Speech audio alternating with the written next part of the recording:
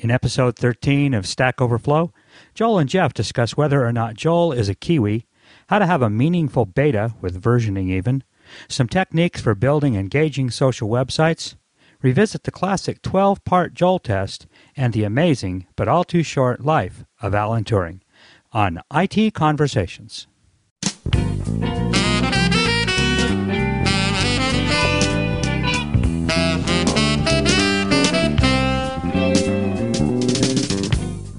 Hi, this is Phil Windley. Today I'm excited to bring you another great program from Stack Overflow with Joel Spolsky and Jeff Atwood here on IT Conversations. The Conversations Network is a 501c3 nonprofit, and we need your help. For a tax-deductible donation of as little as $5 per month, you can support this channel and the rest of the Conversations Network. So please visit conversationsnetwork.org to become a member and help us continue to bring our programs to the world for free. Our audio files are delivered by Limelight Networks, the high-performance content delivery network for digital media. And now, here's Stack Overflow. I was listening to Adam Curry and John C. Dvorak going at it. They have a podcast that's pretty good called No Agenda. And they were talking about how the Skype thing, Adam Curry's in England and John C. Dvorak is in California. And when they do Skype, there's like a half-second delay there or a second delay. And Wow. They were talking specifically about that phenomenon of how that little bit of latency makes it seem like the other person isn't laughing at your jokes. They're sort of begrudgingly conceding, maybe after some thought, to provide a little bit of simulated laughter because of that slight delay there. Oh yeah, latency is evil stuff, no doubt. It's a conversation destroyer. If we ever get anybody to listen to our podcast, apparently you can switch to ISDN and then you get no latency. Yeah, we're only going across. We're not going across an ocean like they are, right? No, yeah, we're not going nearly as far. And I think when we get to, most of the problem is the Fog Creek uphill bandwidth coming out of Fog Creek, which is shared by a lot of people, and that problem goes away as soon as we move offices in a couple of months. So you guys ought to upgrade your AOL dial-up connection to something, like ISDN would be. I heard they have 14.4 modems now. They have 9600. Exactly. 50%. So I have something from the previous show. You mentioned that you're an honorary Kiwi, an honorary New Zealander. Not honorary. No, I'm an actual New Zealander. I never said honorary. There is no honor. Well, Okay. there is. I mean, it is a great All right. to be a New Zealander. Well, explain, please. What? Well, why are you a New Zealander? You're not from... That was not mentioned in your Wikipedia entry. I cannot believe it to be true. My father is a New Zealander. Do you want me to show you my passport? Good God. No, I didn't know about this. You're really New Zealander? Yes, I'll tell you the story.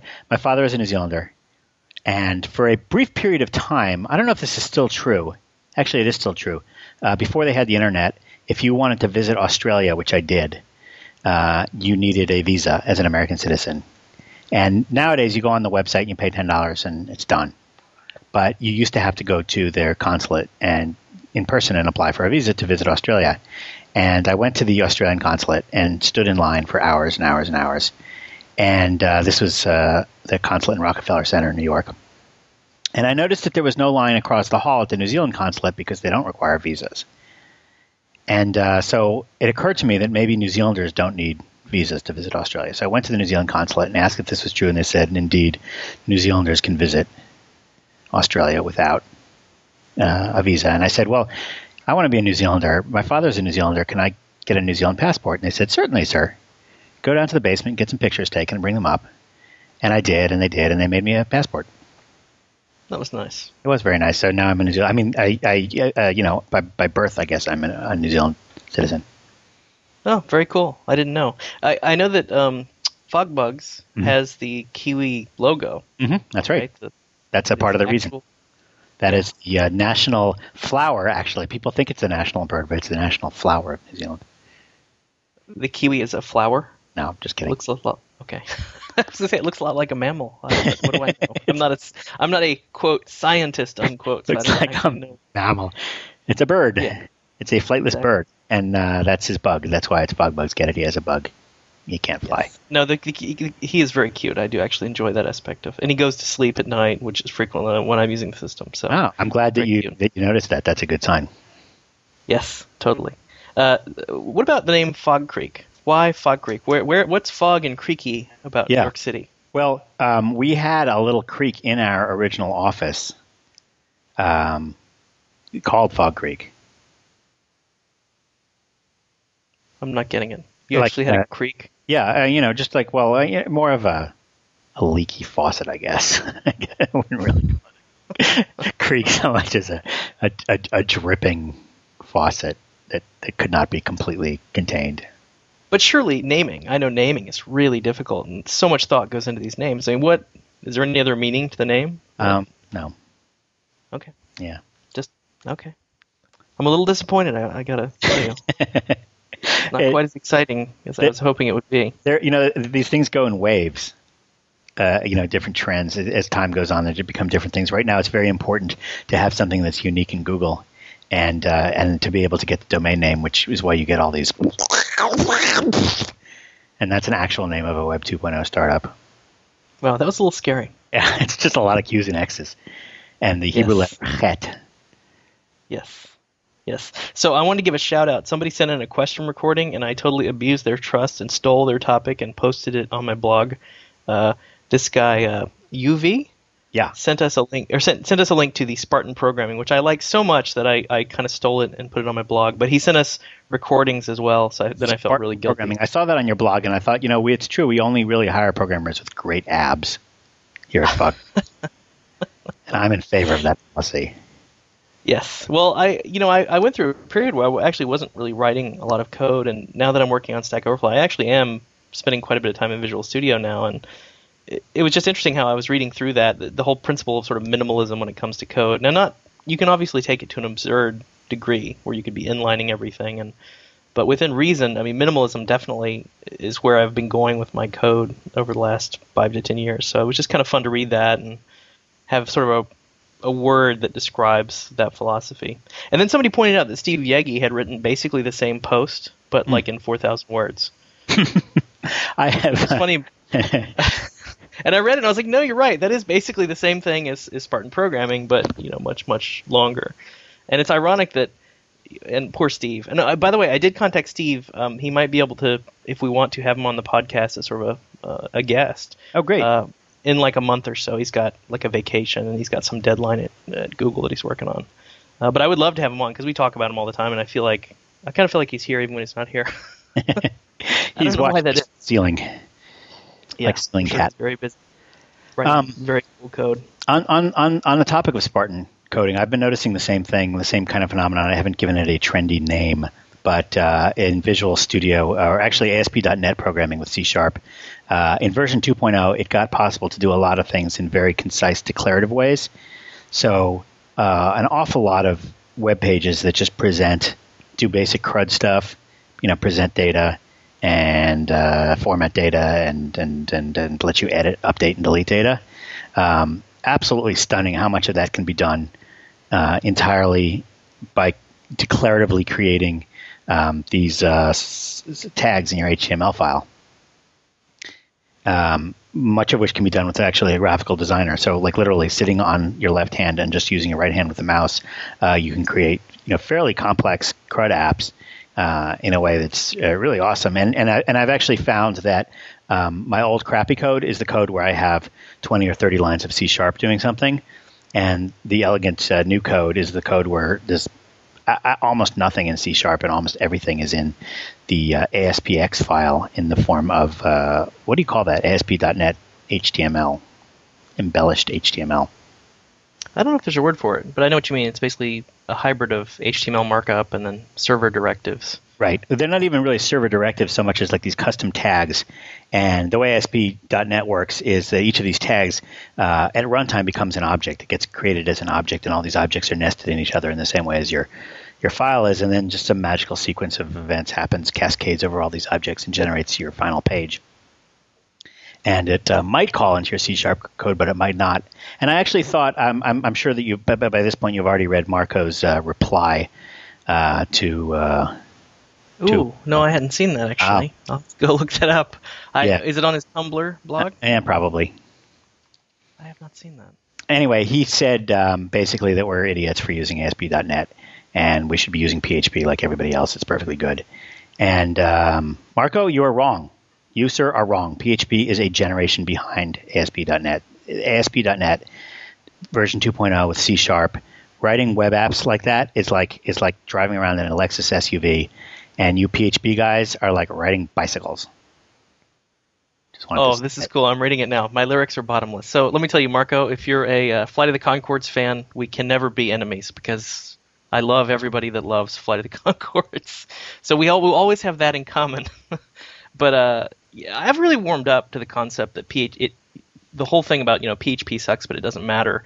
It really is true. I think it's possible to write good code in PHP and produce some really amazing sites. The one thing that I will say, but ASP.NET, it's like having electric windows and electric locks and leather seats with air conditioning and cushions and it's just a luxurious experience, and you pay for it because you're going to have to pay $800 to put Windows on every server in your data center. So it's the expensive option, but you get your money's worth. Yeah. Well, the one thing I will say is that compiled performance is I think underrated a little bit by the people who do dynamic stuff, because the way it is now with compilation, I mean, you have to really, really screw up to cause yourself a performance problem. Whereas in PHP, I think you have to be a lot more careful because everything's interpreted. And people always forget, like, these interpreted languages, I mean, it's like a factor of 100, the performance difference.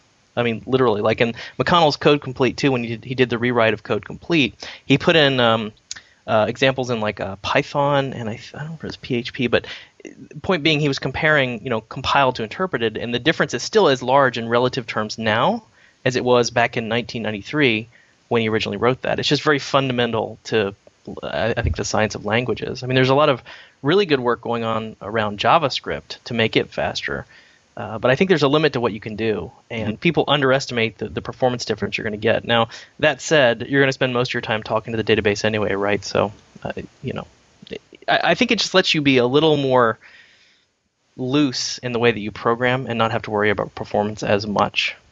I mean, to me, that's, I think, one of the major differences. Right. But yeah, no, that's cool. I'm glad you pointed that out because I had looked for a response and I didn't see one, so I'll have to read that at some length later.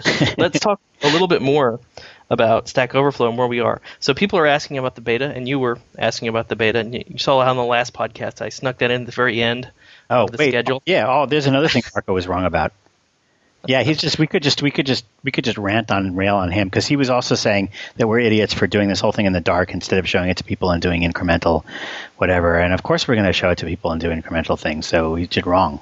Well, right. So let me talk about that because you said, quote, it can be missing limbs, which is there's all these disturbing analogies like we're going to flesh something out. It's like, what do we start with a zombie and we just start grafting flesh? It's disgusting, right? You start with a skeleton and then you start basically you get one of those things that that the builders use to put the glue behind the tiles. Spatula.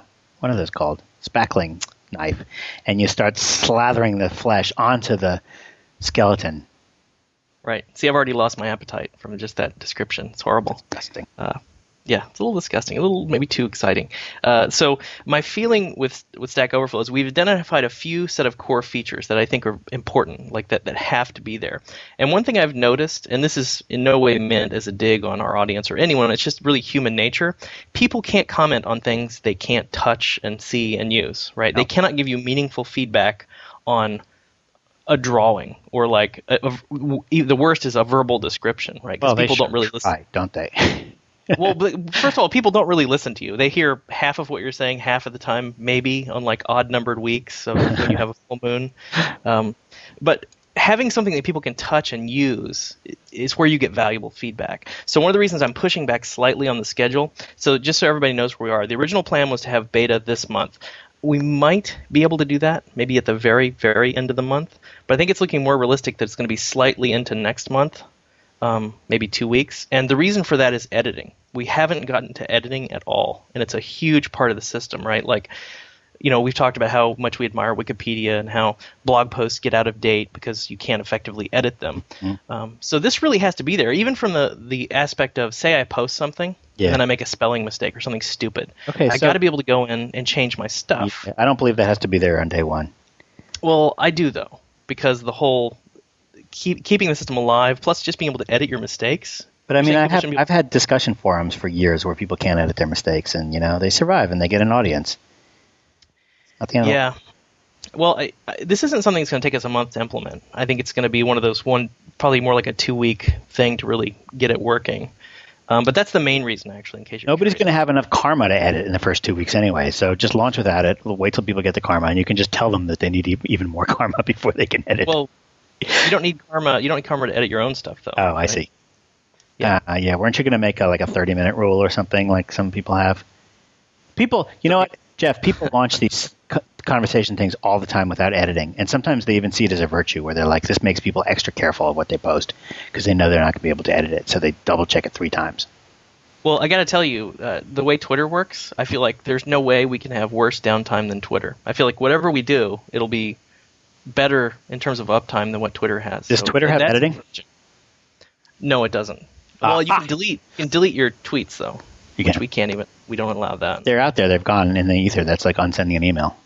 Okay, so the official statement of record is maybe this month if the stars align correctly, but more realistically, definitely by the middle of next month. I mean, I've talked to the team, and we all sort of have a consensus that we believe that's an achievable timeline, so that the key pieces are all there, so people can actually give us meaningful feedback on all the features. Okay. Plus, it's a big beta. There's like 350 people in my beta list now, plus like my friends and your friends. I assume people at Fog Creek would be allowed to go into it. So this is like pretty big. Weekends from home. This is going to be full of useful things that will help them do their job, though. Let me play a question that's kind of related to that, because the answer to that question is the next thing I wanted to say. Hi, this is Isaac Moses in Baltimore, Maryland. Thanks a lot for the podcast. I'm really enjoying it. Do we have a lot of listeners in Baltimore? It seems like all these questions are coming from Baltimore. I don't know. Maybe there's something wrong with maybe we're being blocked the rest of the United States. I'd like to hear the rest of the question. How do you plan to get people who know stuff to keep coming back to your site and find questions that they know the answers to? Thanks. Bye. Yeah, I don't think that's a problem. This is a feature that's near and dear to my heart because I just implemented what we call badges. So I am also a big fan of the Xbox 360. I believe it is one of the best products Microsoft has released in a long time. Do they call them badges? Much better. They're called achievements in the Xbox 360 system, and it's amazing how seductive these things are. Like, when I read about this, I came late to the Xbox 360 because I was trying to get the most out of the last generation of gaming platforms. I don't really like to buy a lot of consoles. It's just there's a lot of hidden costs, and I'm really a PC gamer. I'm I'm a snob. I'm a hardware snob, so of course I'm not going to be into that. But Rock Band really pushed me over the edge. And one of the things I found after reading about achievements, I was like, oh, that's dumb. As you play the game, you do things, and you get these little badges, these achievements that show up in your profile online so people can see them. See, that's the key thing. Other people can see them. That's the really important piece of this. I was like, oh, that doesn't matter. And then as I played the Xbox 360, I got these achievements, and I became totally obsessed with them. I was like, I have to have all these achievements for these games that I like, right? Because I want them. I must have them.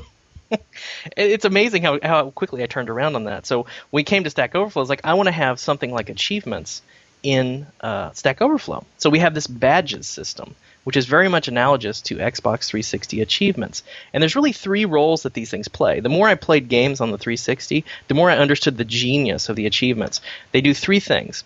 1, they encourage people to do all the things that the game lets you do. Right? So some people will play a game and never do some big piece of it just because they never see it or never get around to it or whatever. Now looking at it from the outside. It totally seems boring from the outside, but I'm telling you, once you get in, it's so seductive. No, I mean, that crazy. part of the game may look like, oh, God, I don't want to go into that room. That's crazy. But then there's a badge there that you want. Why would I bother with multiplayer? I don't enjoy multiplayer, but there's a multiplayer badge. So you're like, well, it's not too tough to get this entry level badge, so I'm going to go do the multiplayer, and then you might really enjoy it, or you might think it sucks or whatever. So along those same lines, in Stack Overflow, you will collect badges, what I call bronze badges, for doing the basic things you can do on Stack Overflow, such as voting, asking a question, answering a question, tagging something as offensive gives you a spam cop badge. So you will be rewarded for doing the things you're normally supposed to do. Beyond the basic level of functionality, there's additional badges for people that sort of enjoy the site and want to actually get all the achievements, or the completionists. who actively participate in the site, and then there's the hardcore people, right? Which would be me by definition because I'm a moderator on the site. But we try to get all the badges just because we can. So it really supports, I think, several different methods of interacting with software, and it's a really neat concept. It's also very fun and playful. Other people can view my gamer card and see what I'm good at and what I enjoy doing based on which badges I've chosen to get or achievements. So that's one way. We're going to encourage that for people to come back. But Joel, did you have any other? Yes. What were we talking about? Oh, yeah, I like the badges. I think people will cooperate just because it's fun to be an expert and to say, oh, I know the answer to that. I can help some people, and I think they will come back, and partially to establish themselves as an expert in a particular field, partially just because it's like, why do people play trivia games? Because it's fun to rattle off the answers and be right.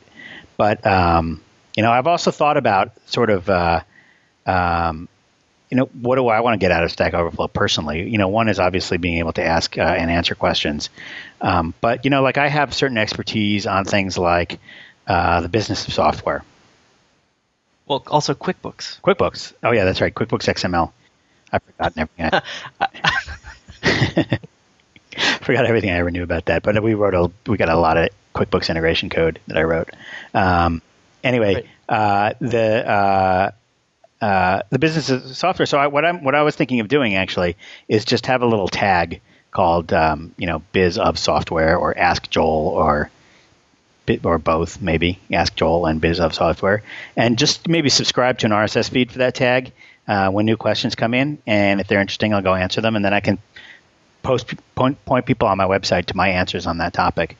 Just in general. So it's almost like my blog, kind of like you could subscribe to see Joel answering questions about the business of software. You can ask me questions. You can, and to me, I do this for the same reason as I create a website, as I create Joel on Software, because I want to kind of share the knowledge. Right, and I want to emphasize again how low friction our site is. I think you will be very hard pressed to find another site that lets you participate with as few clicks as we do and as few sort of logins. You don't actually even need a login to participate, which is and in fact, even rare. If you have one, it doesn't work, as I'm discovering beta. We do need to get Joel's login. So just to get an idea of where we are, I said we're still in beta, and Joel cannot log in. We can log in, but I need to do a lot of more testing. It lets me in. It just never shows my name. I know, which defeats the whole point because your reputation is tied to you. So you're right to be concerned by that.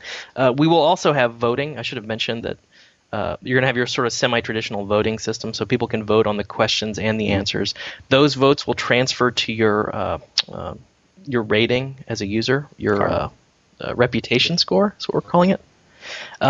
One thing that Jared did that I thought was very clever, and I totally agreed with without even consulting him on it, is up mods are twice as worthy as down mods. So voting down doesn't hurt people very much, whereas voting them up helps them a lot. So negative votes are sort of downgraded in our system. They still count, but not as much. That always bothered me, like on Reddit and places like that. One down vote completely cancels somebody else's up vote. And the problem with that, and I think we've talked a little bit about this before, not on the podcast, is when people down mod, there's a lot of reasons they'll down mod something. One could be that they just don't like you, right? Which is valid, I guess, but it doesn't really touch the topic that you happen to be talking about. It's just they just don't like you, or they just don't like the technology stack that they use. So they're going to down mod everything you enter because they don't like your choices in life, which is great, right?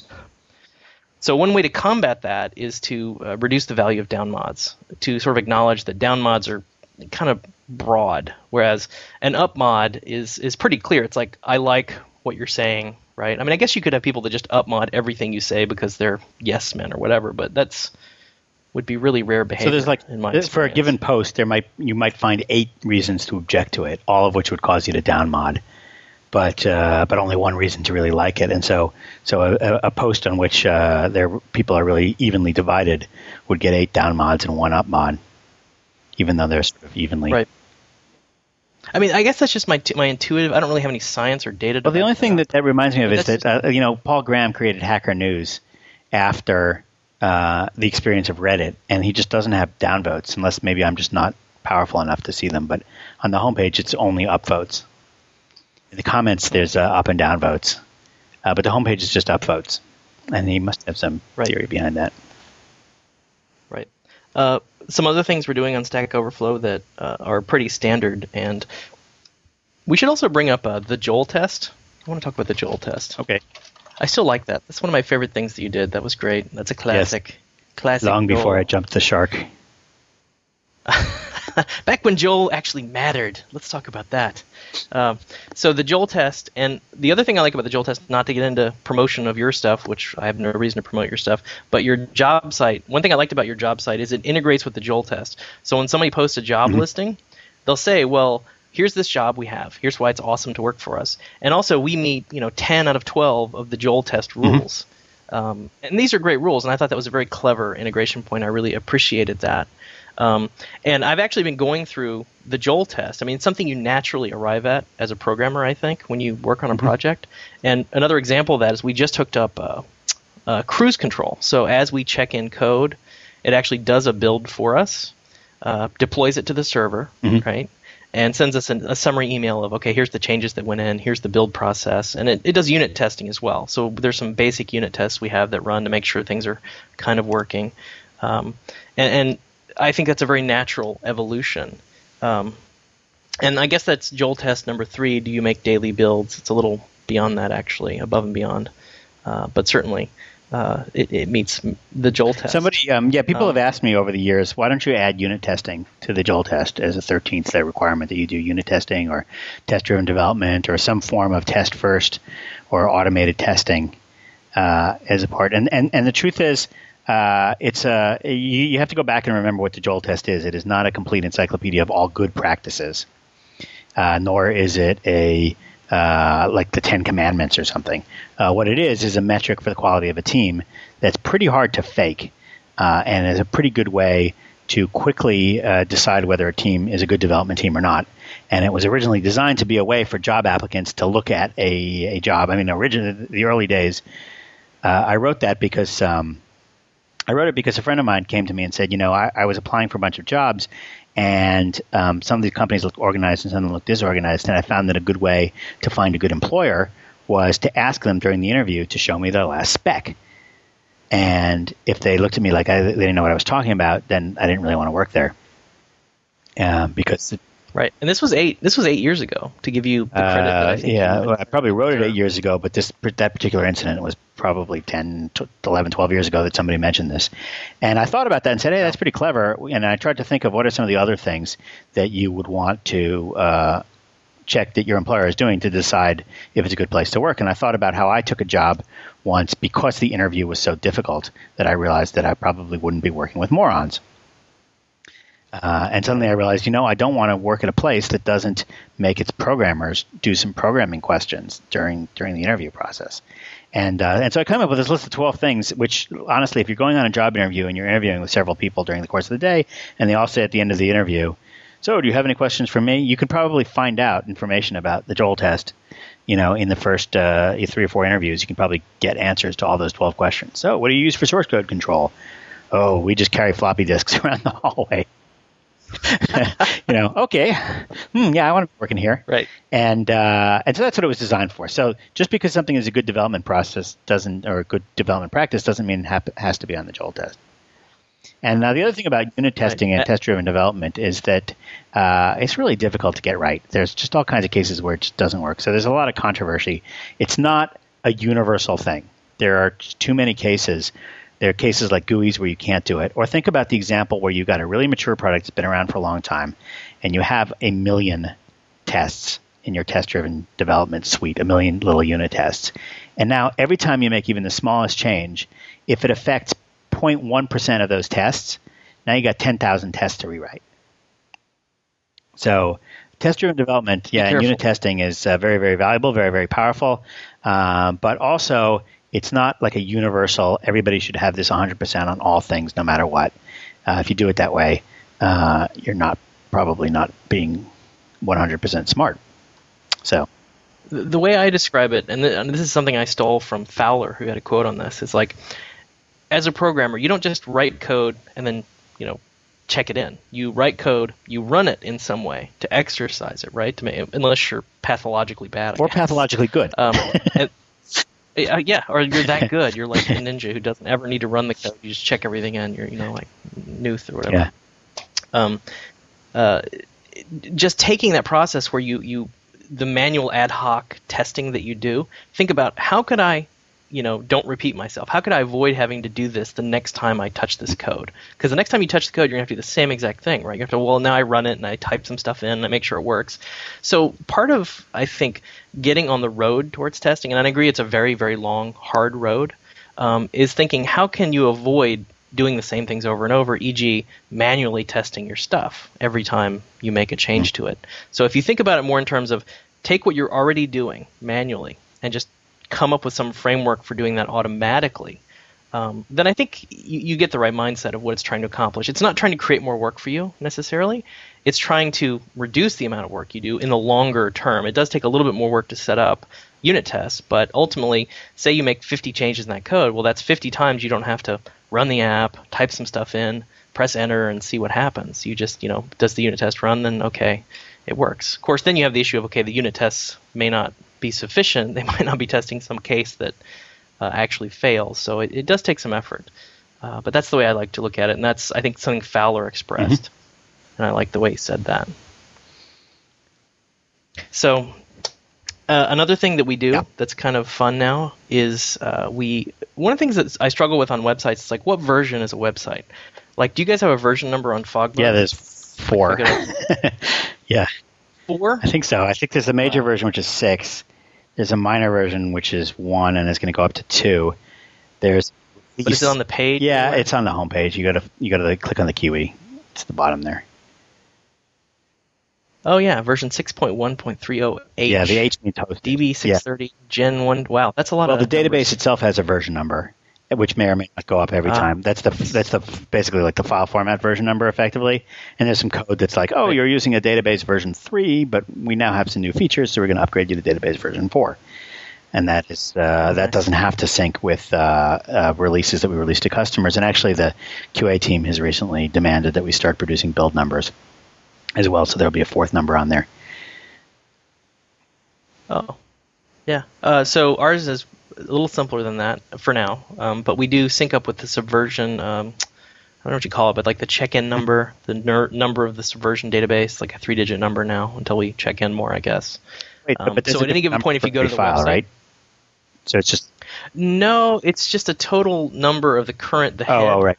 Basically, it's the number that represents getting latest at a current version. They don't call it getting latest; they call it. That makes sense. You can use that as the so-called build number, which is the lowest thing. Yeah, but this is a great point too.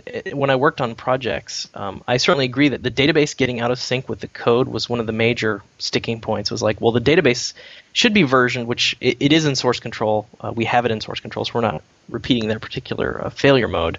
But it is good to actually keep an explicit version number in the database. So if something goes wrong and you deploy the latest code to 2 versions ago database, you don't just immediately blow up. Maybe there's something that actually checks that number at startup. So your situation is a little bit different than Fogbug's because you guys will only ever be running against one database. Well, true. Although once we get into the beta, we're going to have multiple databases on the same box because development has to go in parallel with the beta. So there'll actually be multiple databases there. And then you start to run into problems like I have a stored procedure in my database and it takes 3 arguments, and I want to expand it to take 4 arguments. And but I can't. But the person calling the stored procedure in the code has to change at the same time as the database changes, which can't happen in a production database. So you have to make a new version of the stored procedure that takes 4 arguments. You name it, _2 or something, and you start calling that from the new code while the old code still uses the old function, and it's kind of sickening. But that's life. Yeah. It's kind of ghetto, but I think even the Windows API does that. Don't they have like .ex methods? And then they call it EX and then EX2. They add numbers to it. Yeah, that's a tough problem. I don't know how I would solve that. So probably on Stack Overflow, the next thing to talk about is, there's been a lot going on this week. Yeah. Really? Cool. Sorry, I have some notes here. I just lost track of what I was going to talk about. Let's move on to something totally different. Okay, actually. let's take a question. Or unless you have something different on your list. You sounded like you had something on a list there. I do, but we can come back to it. All right. No, come on, give me your question. It's probably better than... Well, it's not really a question. I was just going to talk about the Petzold book. I really like it. The Turing book. Petzold book on Turing. I have not read that. Yeah. So Turing's famous paper on computability is essentially the basis for all modern computers. He basically invented computers, all modern computers, in like 1936 with this one paper. There was some other work going on from people that sort of got similar results, but Turing's the one that generally gets most of the credit for this paper. So Petzold spent 9 years writing this book. Well, he did all about during that time. Well, yeah, of course, but this was a long-term project for him, and it's amazing. He posted on his blog all the research he had done over the last 9 years. He posted a picture of his bookshelf, all the books he had used to research the Turing stuff to get the background, because he talks about the history. Pretty much every aspect of the paper is examined. All the context, all the related topics are spidered out into as well. And he has like 5 bookshelves worth of books, like literally. It's like, okay, here's my bookshelf. It's like it's clearly like 9 years worth of books that he's been reading on this topic. It's very exhaustive. But what I like about the book, and not to pimp the book too much, but I just really enjoyed it because I love history. Like it's writing about people more than code, or really both things at once, because he's examining Turing in the context of the mid-30s, all the research that was going on, and then the other things that Turing did, because Turing was one of the main guys who solved the Enigma encryption problem in World War II.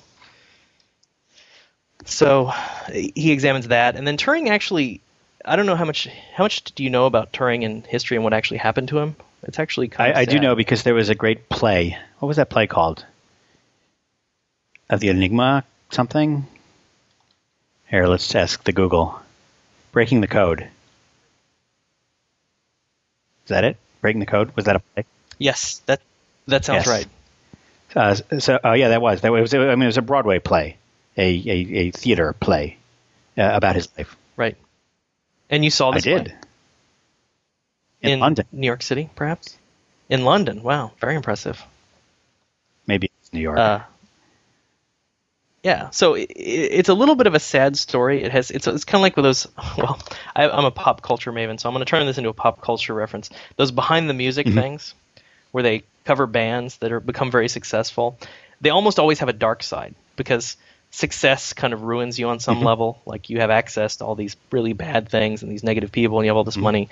I'm not saying that happened to Turing, but it's like that in that Turing did one of the most brilliant minds in computer science. I mean, he's called literally the father of computer science for that reason. And here's a guy who was completely persecuted to the point that he actually killed himself because he was gay in the late 50s. And it really pains me to even read about that. I mean, this is a guy who basically beat the Nazis, right? Had this, I mean, even in his time, I'm sure he was viewed as like a major, like an Einstein-like mind in the field of computing. And that didn't seem to matter. I mean, he was persecuted like, just a common hooligan. And it's just really sad the way his life ended. He actually ate a cyanide-dipped apple. So overtones of, I guess, Snow White or the Bible or whatever you want to read into that. So yeah, Socrates. Yeah. Yeah, Socrates. Yeah. Thank you. And Newton as well. Yeah. So the apple is a very.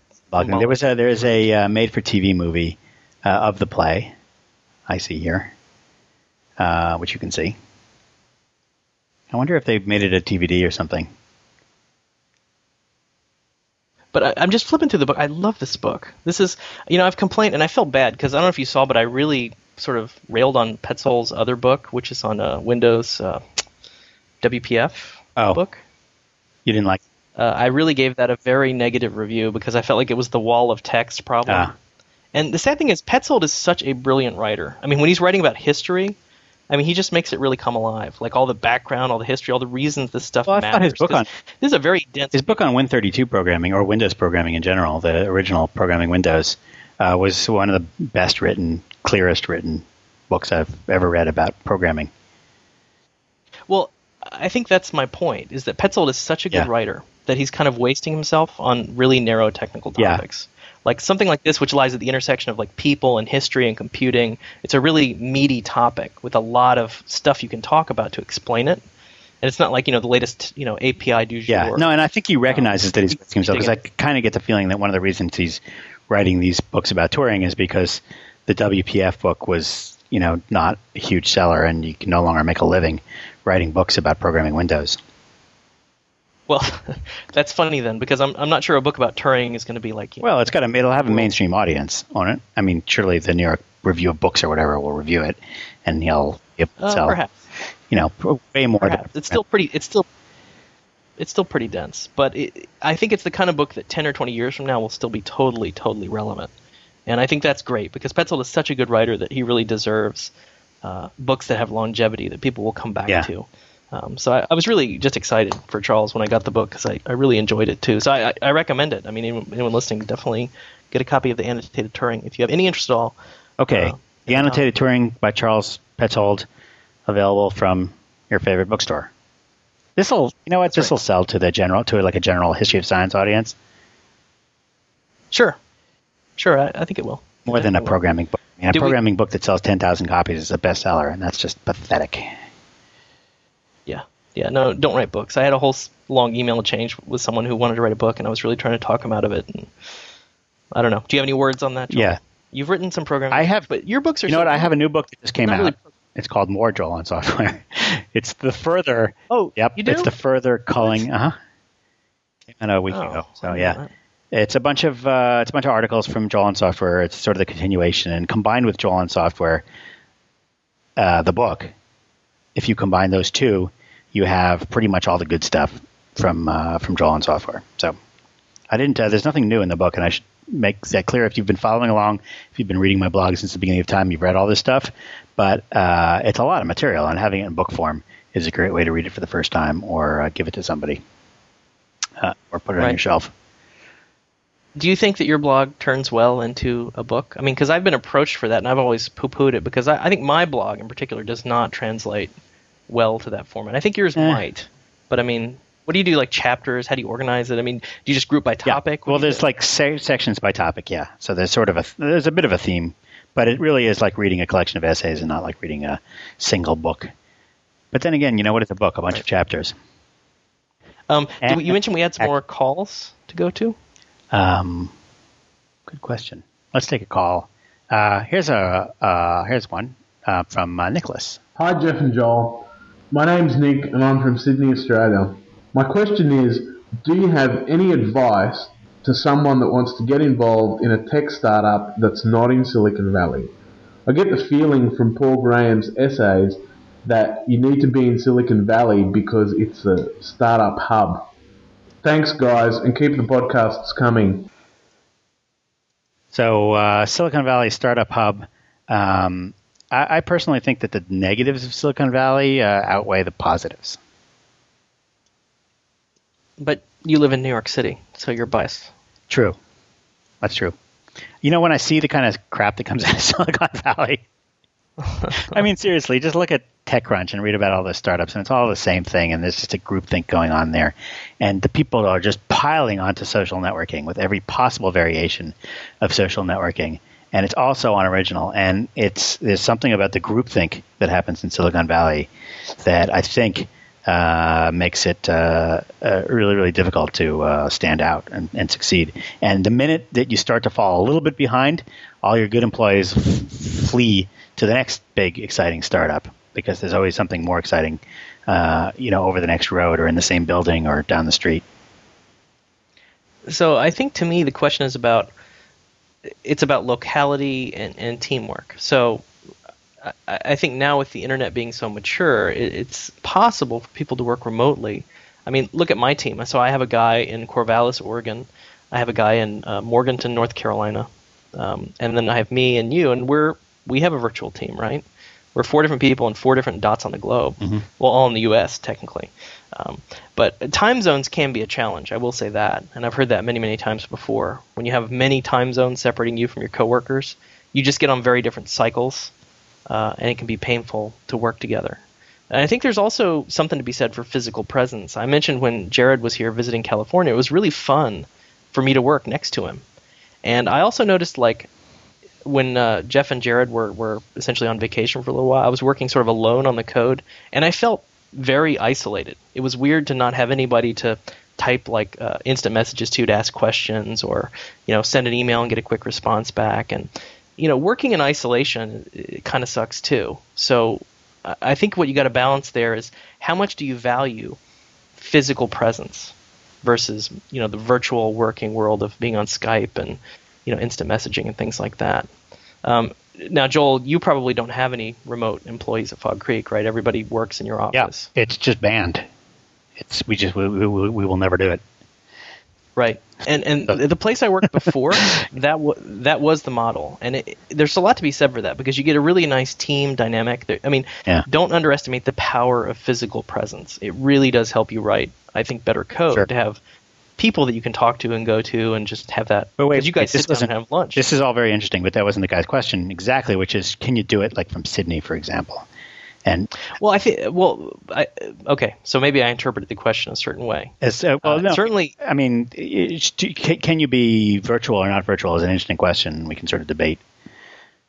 But that's not exactly what he was asking. He was asking, like, do you have to be in a tech hub to make a startup successful? Oh, for like he was founding a startup. Yeah, I think so. Isn't that his? Oh, okay. Maybe I misinterpreted the question. I apologize. Let's play it again. No, let's not. Let me just answer that one though. And my feeling is that's why I was saying sort of my feeling is, hey, we're in New York, and I feel like we've benefited and we've lost, and that the benefits have outweighed the losses. And the biggest two benefits that I see directly is a lack of groupthink. So you're more likely to do something original and different. And instead of just making pet food like everybody else is, pet food on the internet. And secondly, the lack of competition for the good engineers, which is not true everywhere, but that really means if you're in a place that has a high percentage of engineers or programmers or highly technical people or creative people, maybe Melbourne more than Sydney in Australia, but then relative to the number of startups where they can work, you'll find an easier time of recruiting and maintaining and keeping people around, and that's the most crucial part. That said, I should mention that I have never known an Australian company to succeed without an outpost in the United States to at least do sales in the right time zone. And it's usually one of the first things that they do is figure out how to get set up in the States and get those Qantas frequent flyer miles, because it is very hard not to. And then the same thing holds for Israeli startups, many of which I'm familiar with, and all of whom probably set up their U.S. office literally on the first day that they get set up. That said, there's not as much of an angel or a VC community in places like Australia, although there's some. It's relatively weak compared to California, but then there's not as much competition. So. Right. So that was good. We gave you two dimensions to your question. Mine was more like, do you want to work for a startup? Yeah. And Joel's was, are you founding a startup? Yeah. So, sorry, I didn't mean to interpret it the wrong way, but hey, two for the price of one. Hey, maybe you had it right. Maybe that's what he's saying. What about B? It's possible. I think his advice is what to do if you're not in a place like Silicon Valley. Is this going to hurt? There are certain places where you see a lot of startups coming from. Our biggest competition in the bug tracking market is a Sydney-based company. So that they were certainly successful starting there. And obviously, outside of the United States, there are places like Israel. Skype came from Europe, came from the Netherlands, and a lot of programmers from Estonia.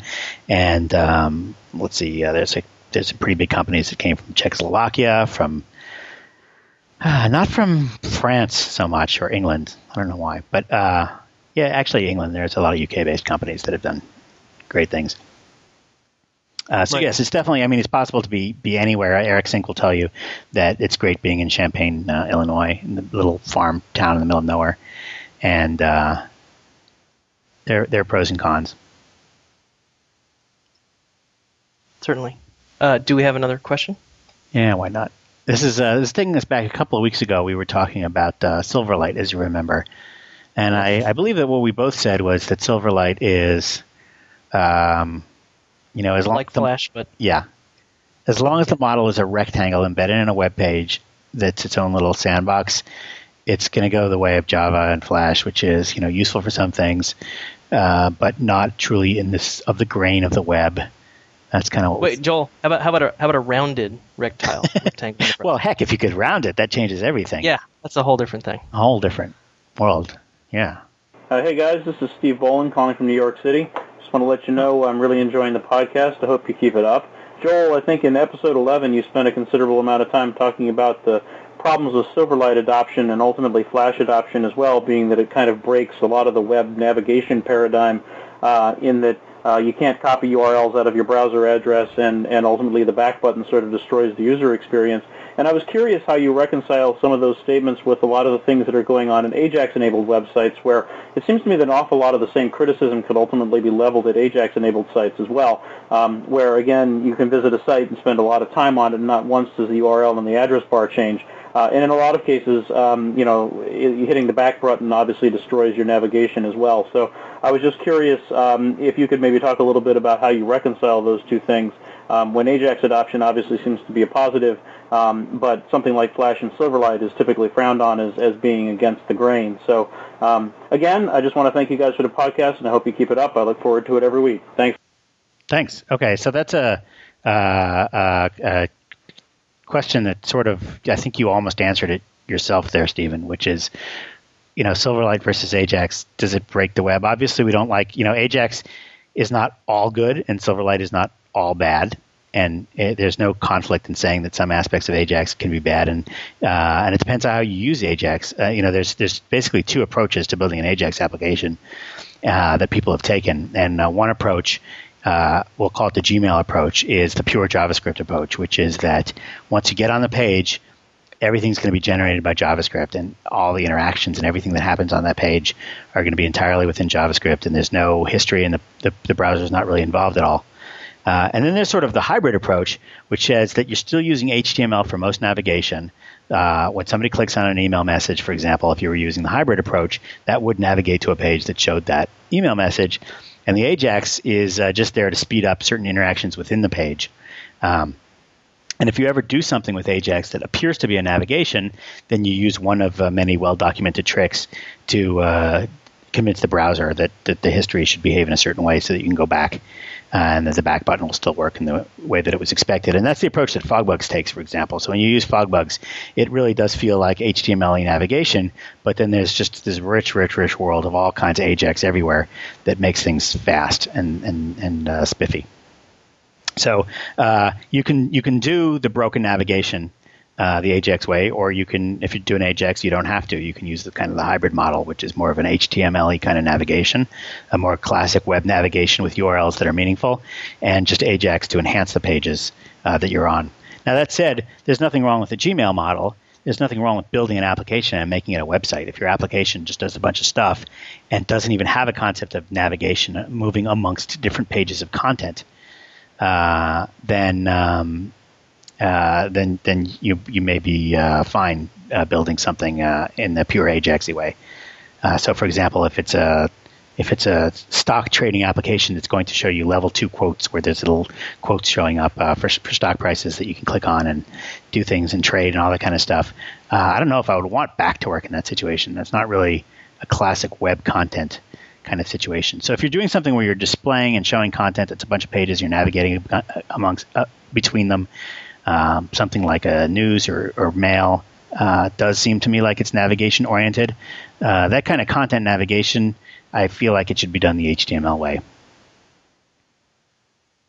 Well, I think a lot of what you said, and I agree with all that, could be summed up as the theory of progressive enhancement, right? Where you start with something that's sort of HTML, like a form, for example, and then you add like an autocomplete box that's, an AJAX thing. It's a nice to have. It doesn't break the form when you type, it doesn't auto-suggest. But it's sure nice. Like in your mail program, for example, like Gmail, when you type it, auto-completes, email addresses, which is hugely convenient. Yeah. But I could still do it manually if I had that off. Right. So the theory of progressive enhancement, I think, is very powerful, and it's something that people brought up to me when I talked about should we require JavaScript. Somebody forwarded me a link to the progressive enhancement stuff, and I think that, in a nutshell, is the difference. Whereas, the rectangle or rounded rectangle in the browser pretty much throws all that stuff away. There's no progressive enhancement. It's utter replacement.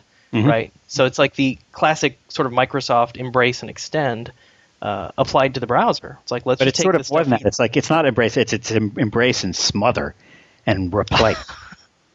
Because I the meant Ajax, the JavaScript. a progressive enhancement is a classic embrace and extend. That's what I'm saying. Yeah. Oh, okay. Got it. Sorry. Yeah, that's what I'm saying. Yeah, And that really was, embrace and extend was really one of the very, very early ways that Microsoft decided to attack the internet problem, which is that they looked at the internet and they saw these great protocols like email that were very popular, but the protocols were very simple and needed features added to them. And Microsoft's approach was, well, God, how can you have an email system that doesn't have this feature and that feature and this feature? And so their idea was embrace, i.e. do the exact protocol, and then extend. Provide a thing, whereas if it happens to be a Microsoft client talking to a Microsoft server, you get some extra functionality. And that was embrace and extend. And so that's what yeah, you're right. That's the JavaScript / Ajax model is really embrace, do it the HTML way, and then extend it optionally for people that are all up to date on everything. And the Silverlight way and the ActiveX way and the Java way is just like replace and smother. Yeah. No, I agree. And I think that's really the issue in a nutshell, is progressive enhancement is where it's at. And also, I got to emphasize again, we use jQuery, and there's a number of really mature JavaScript, basically APIs, right? Is that what you would call them? Where they abstract away all the browser differences. Because the challenge with JavaScript is always there's still these really aggravating differences in how the browsers do things that will really trip you up. You'll spend hours troubleshooting just ridiculous things. But now you don't have to, because there's these libraries have been out for, I think jQuery's been out for almost 2 years now. Yeah. They've really got a nice abstraction layer that you can write to that targets all the browsers. You don't have to worry about maintaining all the 50 umptillion different browser versions. And there's a bunch of people beating on this stuff. You're not one guy out in the wilderness writing your own custom JavaScript anymore. This is something that lots of sites use. Right. So I think the emergence of those is a very big deal.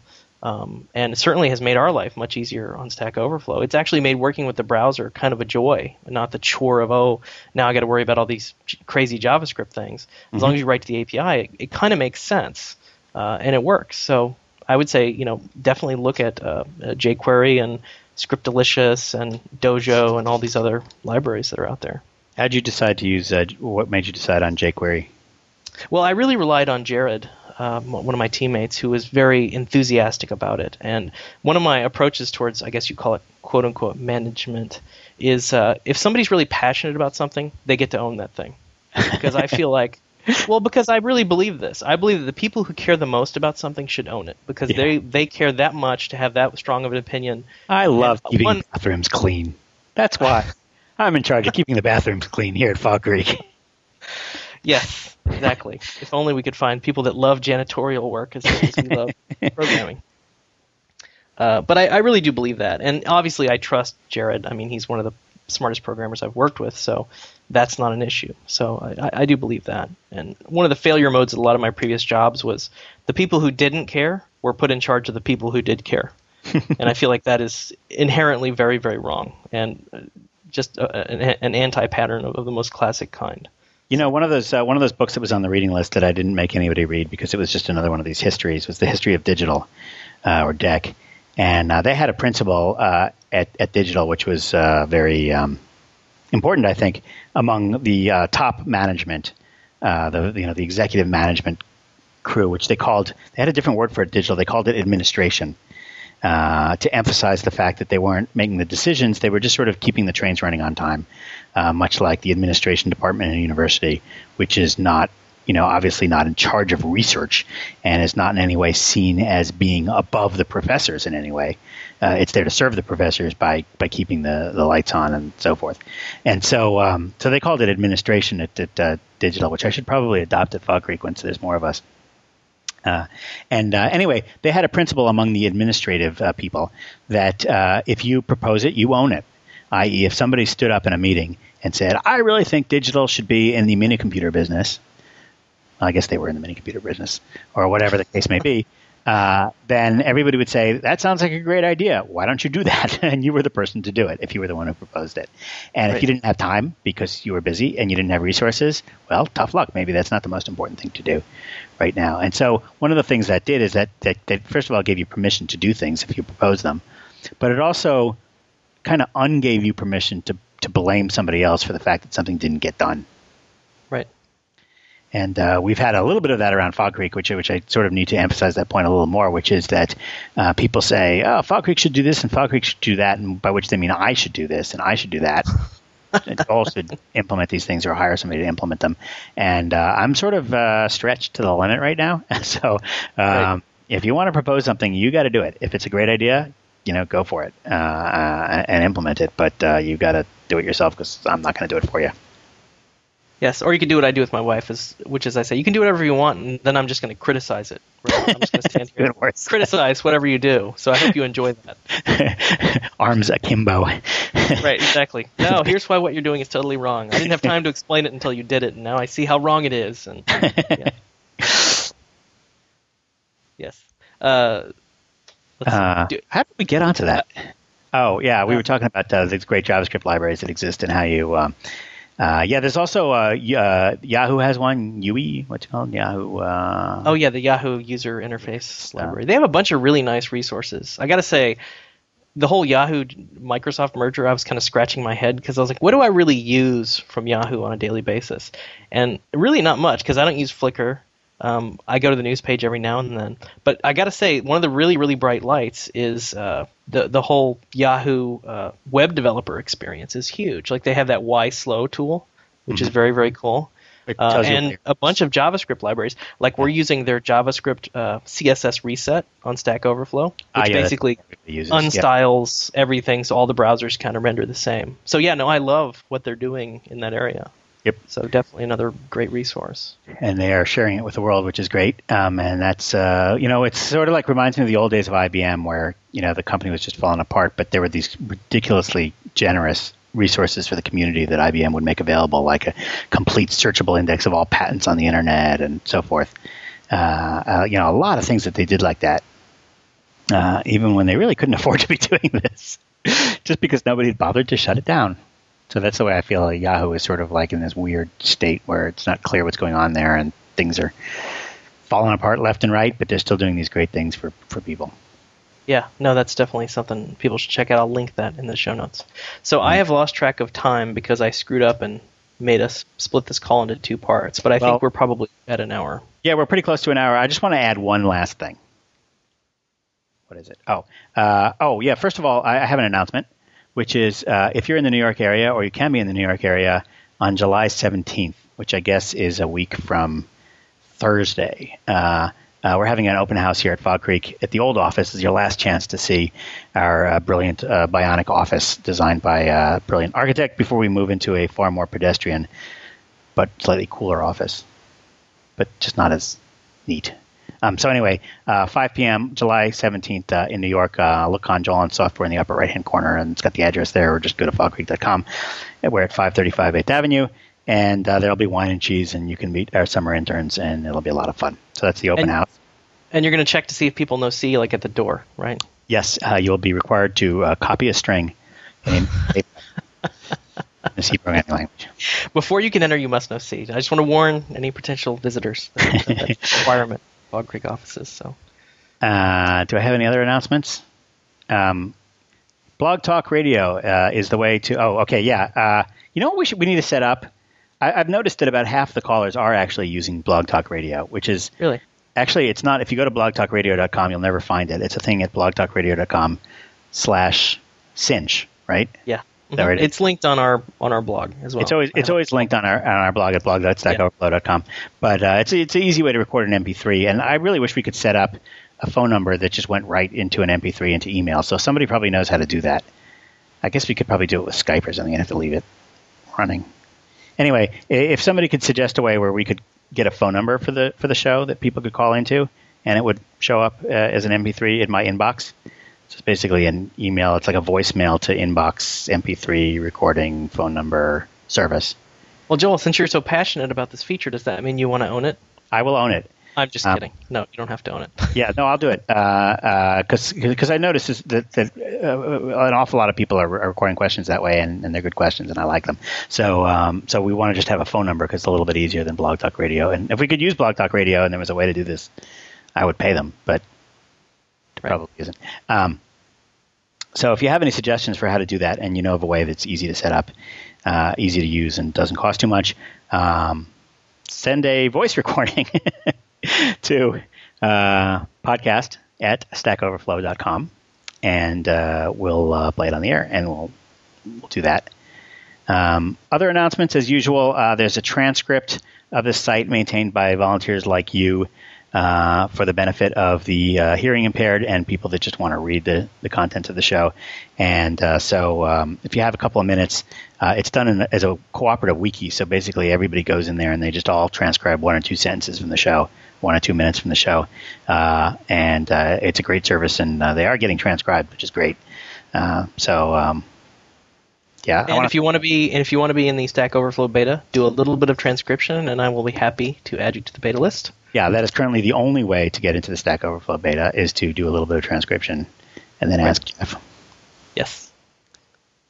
That's about it. So I guess we'll see you next week. Yep. See you next week. Bye.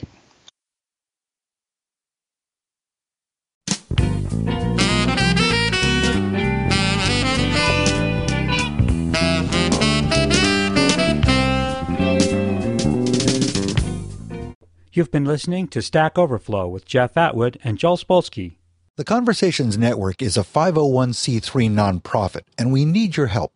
For a tax-deductible donation of as little as $5 per month, you can support this channel and the rest of the Conversations Network. So please visit conversationsnetwork.org to become a member and help us continue to bring our programs to the world for free. Our audio files are delivered by Limelight Networks, the high-performance content delivery network for digital media. The post-production audio engineer for this program was Joel Spolsky. Our website editor was Jeff Atwood. The series producer is Joel Cherney. This is Phil Windley. I hope you'll join me next time for another great presentation from Stack Overflow here on IT Conversations.